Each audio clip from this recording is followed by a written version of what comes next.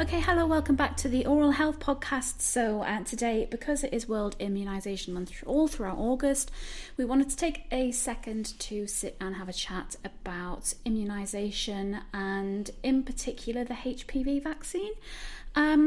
It is very well known if you know anything about mouth cancer, that HPV is an underlying cause. And essentially this vaccine gives you a lot of protection against it. So Karen is joining me again today to just have a bit more of an in-depth chat about how the vaccine is a benefit to your oral health and who can have it. Hello, how are you? I am all right. Good. I am good. I'm nice to be very back tired. again.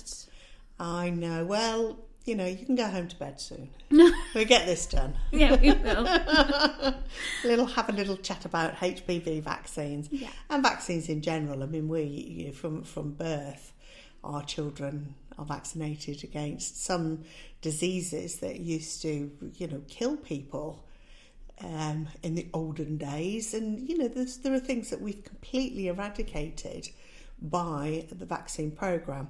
So from a dental point of view, we're more talking about the HPV vaccine, because the HPV is human papilloma virus, which is the virus that causes cervical cancer.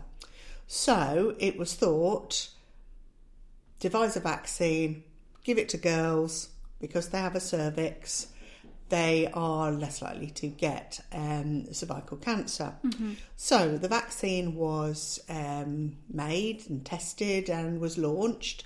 So girls, 12, 13, so we're talking sort of year 7 and 8, 7, 8 I think it is. It's when they get to high school anyway. And it's a two-stage injection, which was giving the most protection. Now, that's all well and good. However, when we're looking at the statistics of oral cancers, we're now finding that the majority of new cancers these days are caused by the HPV. So, especially types 16 and 18. Mm-hmm. So now we realise that for you to get cancer from this virus, it doesn't just affect people who have a cervix. Yeah. So we now have to protect everybody. So several years ago, we ran a very successful campaign alongside other sort of cancer charities, etc., to get the vaccines introduced for boys as well. Now, boys are vaccinated at the same time as girls. So if you have a boy that was born after the 1st of September 2006, they will have been offered the vaccine. So if they haven't, you can back vaccinate. So you can go to the nurse at your practice and they will be able to give your son the vaccine. Now that protects them the same as girls. Now, I know it's very difficult to think where the link is. Now, the link is from oral sex. So that is how the HPV is passed from somebody who may have it. And at times of our lives, we probably all have it at some point. Now, that can be passed from person to person through sexual contact. So it's really important to remember that even if you're not having penetrative sex, you need to still use protection to protect against the HPV, which can cause oral cancers. I know it's not a very comfortable subject to talk about, and I know you're looking at me funny now, Sophie, because it's a subject that we don't like to really talk about, but it's there. We need to talk about it. It's a lot of young people these days think about unwanted pregnancies and things like that, and they think they're safe if they're doing something else, which is not true. So ideally, all of anybody that you have sexual contact with has been vaccinated. So that you're more at risk the more sexual partners you have. You're more at risk if the partners that you haven't had the vaccine. So that's why it's so important to get everybody vaccinated. So, I mean, it's not just children. We're looking at men who have sex with men. Yeah. They can be vaccinated normally up to the age of about 45. I think after that it's not quite so effective. Mm-hmm. And sometimes in somebody older they might need to have more vaccines. They might have to have 3 injections. As of September this year, there will be a single vaccine. It's been shown in studies and research that just giving 1 vaccine gives as much protection, or almost as much protection as 2. And it's easier to get somebody in for 1 injection than it is to drag them back for a second one. That is the problem. I mean, COVID had a big effect. It had a big effect on everything. Mm-hmm. So whilst children weren't at school, because this vaccine is given in schools during the school day, because the children weren't at school, there was a whole cohort, probably a couple of years, a couple of school years, that didn't get the vaccine at the time that they would normally have the vaccine, because what we're trying to do is vaccinate these young people before they're sexually active, to try and nip it in the bud beforehand. And I mean, if you look at the figures of cervical cancer, they have dropped dramatically in younger people because of this vaccine. So in a few decades' time, I think we'll probably not see very much of that, but hopefully we will see less of it, the oral cancer caused by the HPV. Definitely. And so the move to the single doses, then there is some discussion around, is it as safe? Am I going to get as much benefit from just having 1 dose? But, I think the research is pretty solid in that. I think it is, yes. And they say in anybody under 24. So as I said before, if you're a little bit older, you probably need more of the vaccine. So then it will be done in 2 or even 3 in some cases for you to get the full protection. Mm-hmm. And so we had a campaign, like you mentioned, called Jabs for Boys, where we, along with other people like HPV Action, which is now not active anymore, lobbied to have this vaccine available for boys as well as girls. As part of that, we did a series of interviews, and one of them was with a sexual health worker in, I believe, Brighton. So if I can find the clips, I'm going to play some of his interview here, because he talked a lot about the men who have sex with men, eligibility, and stories about that. I'm Ben Bloom from the Terence Higgins Trust in Brighton. I'm the Health Promotion Coordinator for Outreach and Community Engagement. When I started working in sexual health, one of the main parts of my job is training, and I train new volunteers, and part of that training is talking about all types of STIs. And one of the things that I had to learn a lot of information about quite quickly was around HPV, because I never had any kind of personal connection to HPV. I didn't know anyone that had been diagnosed with HPV or had genital warts or anything like that. It wasn't really on my compass. Yeah. So it was something that I had to learn about. So that was my first kind of introduction to the HPV world, and how I begun to learn about it. The only time, for example, that we would talk about HPV within our clinic in Brighton is to find out whether people have had a vaccine or not, to find out if men have had that vaccine or not. There would be no other way or reason really for us to kind of bring it up. If somebody was saying that they had symptoms of genital warts, for example, or something like that, we would refer them into the full sexual health services for them to get checked and obviously to get treatment if they needed. But certainly I'm worried more about the fact that people might be more concerned over HPV and the genital warts rather than the strains of HPV which will cause cancers. Yeah. And that's, I think, something that people need to be much more mindful of, men especially. Men who have sex with men who are sexually active, if they are able to access a HPV vaccine, then they should absolutely do that. In Brighton, they've been running a really successful pilot, which is still ongoing, which is offering the HPV vaccine to men who have sex with men 45 years old or younger, which is problematic in itself. Many men are then not eligible for that. And so it means that actually they need to find another way to access that vaccine.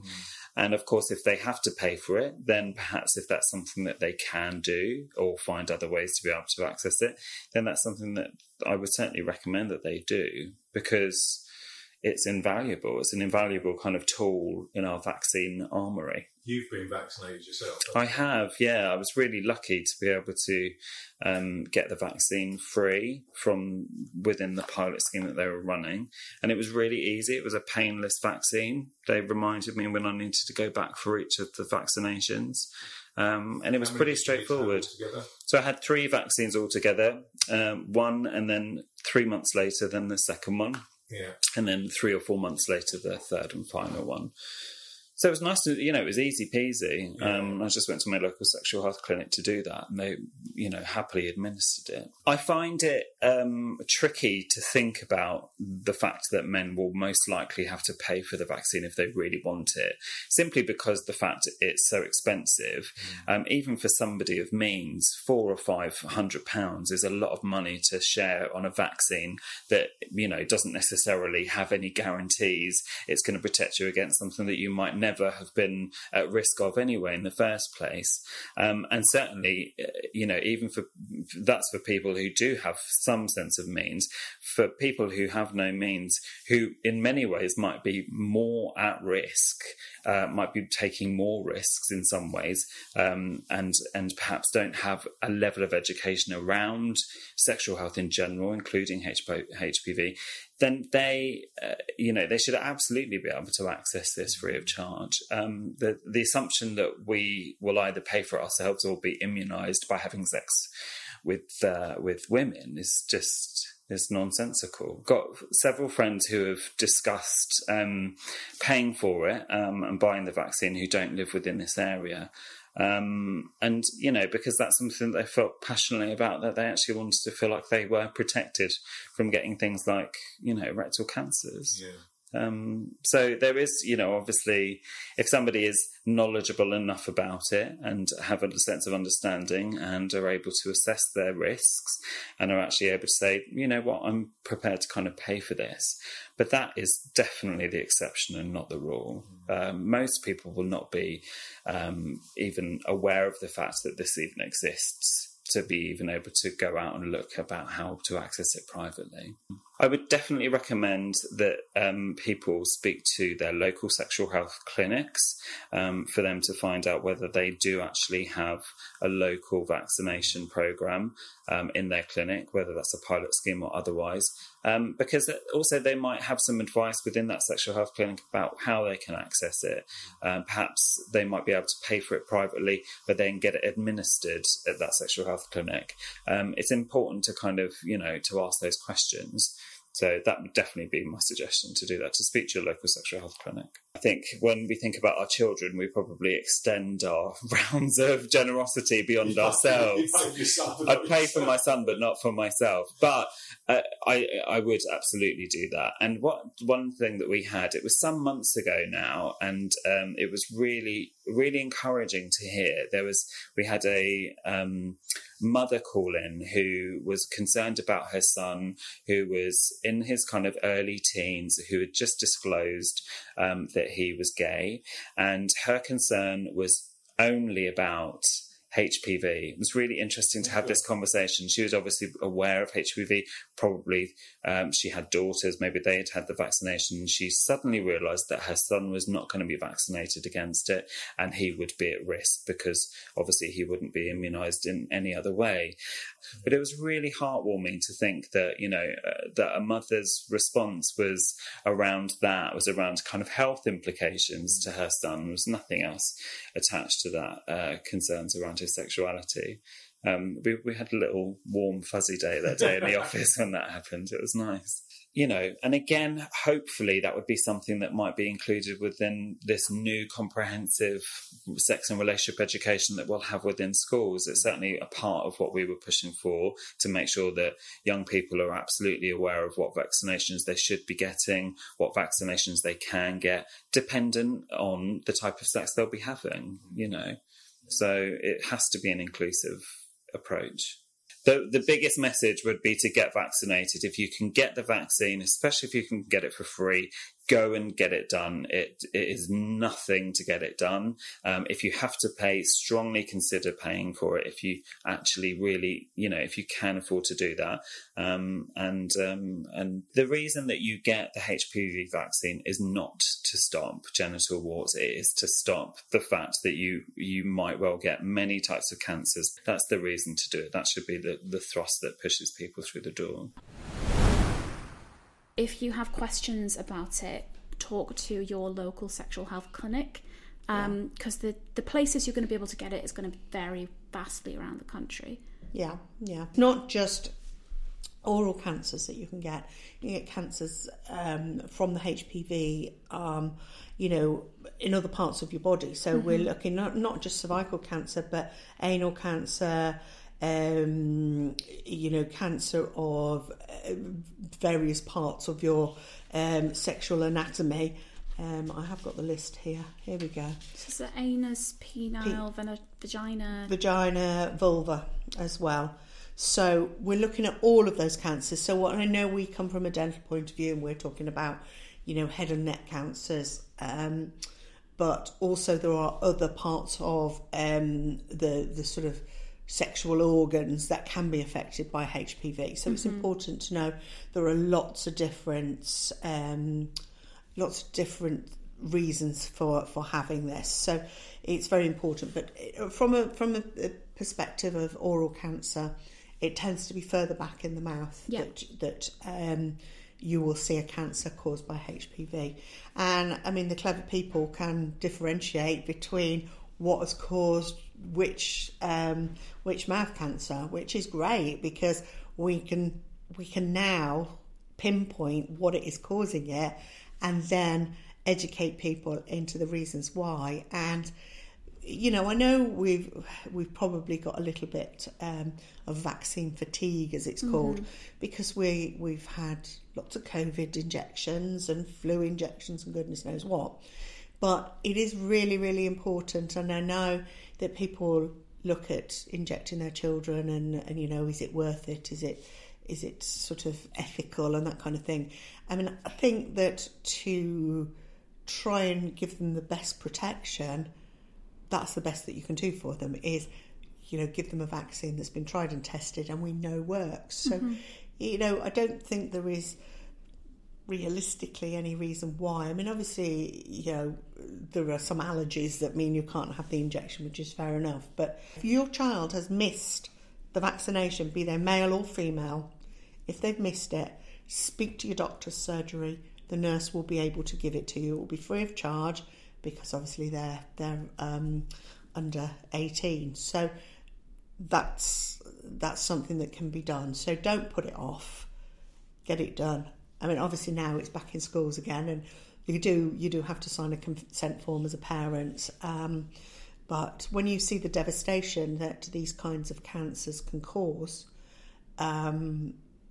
it's really not worth taking the risk for one injection, as it will be as of September, so next month. Yeah, absolutely. I couldn't put that any better. As I said, the reason it's given at such a young age is it's skin-to-skin contact. So you can find it on fingers, hands, mouths, the genitals. So it can be easily spread by skin to skin. So we're talking about if you're having oral sex, use a condom, use a dental dam, so that you're not coming into contact with that area, and that will offer protection as well as having the vaccinations. So it's just about taking the safe sex message to the whole of sort of sexual activity, really, every sexual contact. As I say, you are eligible if you are sort of MSM or transgender, you can have the vaccine as well. You know, we're looking at proven protection for at least 10 years and probably longer. So still need cervical screening because the vaccine doesn't protect against all HPV. There are hundreds of different strains of HPV. So it doesn't protect against all of them. So obviously you will be invited over the age of 25. Women will be invited to go for cervical screening. Cervical Good grief. Pap smears. Yes, a smear test. So it's important if you're invited to go in, you go and have that done regularly. Well, they'll just send you a letter every time you're due. Yeah. So you'll still need to have that done even if you've had the vaccine. So it doesn't get you out of that one, unfortunately. So it will just it just offer the protection. So you know, you're less likely to, but you still need your screening. Yeah, I'm pleased as well the NHS website has where we've got most of our information from, because contrary to what you might want you to believe, Karen doesn't know absolutely everything in the world. But no, it's good that they are including other types of relationships, like you say, men who have sex with men, transgender people, blah, blah, blah, because it historically, I think contraception has just been talked about as protection from pregnancy, and STIs kind of come second to that. So it's good to see information's moving forwards and becoming more inclusive. It definitely is, and it's really amazing that when you speak to young people, they're not really aware of this. I know obviously my children are slightly different because I kind of tell them everything, even if they don't want to know it. But I often speak to their friends as well, and I do get that, oh, Mum, you're not going to speak to my friends about oral sex, are you? But I think it's important that they know, and if somebody doesn't talk to them about it, I mean, I'm not in the slightest bit embarrassed to talk to them about these kind of things, but I think it's really important that they know. And I think the more matter of fact you are, you know, I'm not sniggering into my sleeve or anything, because it's a normal part of, you know, our lives. So I think it's really important that they know, and I think that these things aren't taught necessarily. They might be now. I mean, it's a long time since I did sex education at school, but I'm not sure if this kind of thing is actually spoken about. If it's not, it should be. Because it's not really, no. Like, I work with kids quite regularly, and we had a little bit of a discussion just about school in general, and they mentioned how, like, a few of them are very out and proud, and power to them, and it's like, oh, they didn't even mention anything about anything that applies to me. And it's like, when I asked about it, they got really embarrassed. And I'm like, so we need more people to talk frankly and openly about health. You don't need a whole lesson on putting a condom on a banana, do you? I mean, that was the old type of thing. You need to talk about the real world, what is happening out there. There are so many different connotations of you know, a sex life, that you need to be able to speak to people about all of it, and you know, nobody has the monopoly on you know how they have sex or what they do. So I think it's really important that young people do know about options, and you know, it's not all about what you see on the screen, or you know, that's not normal often.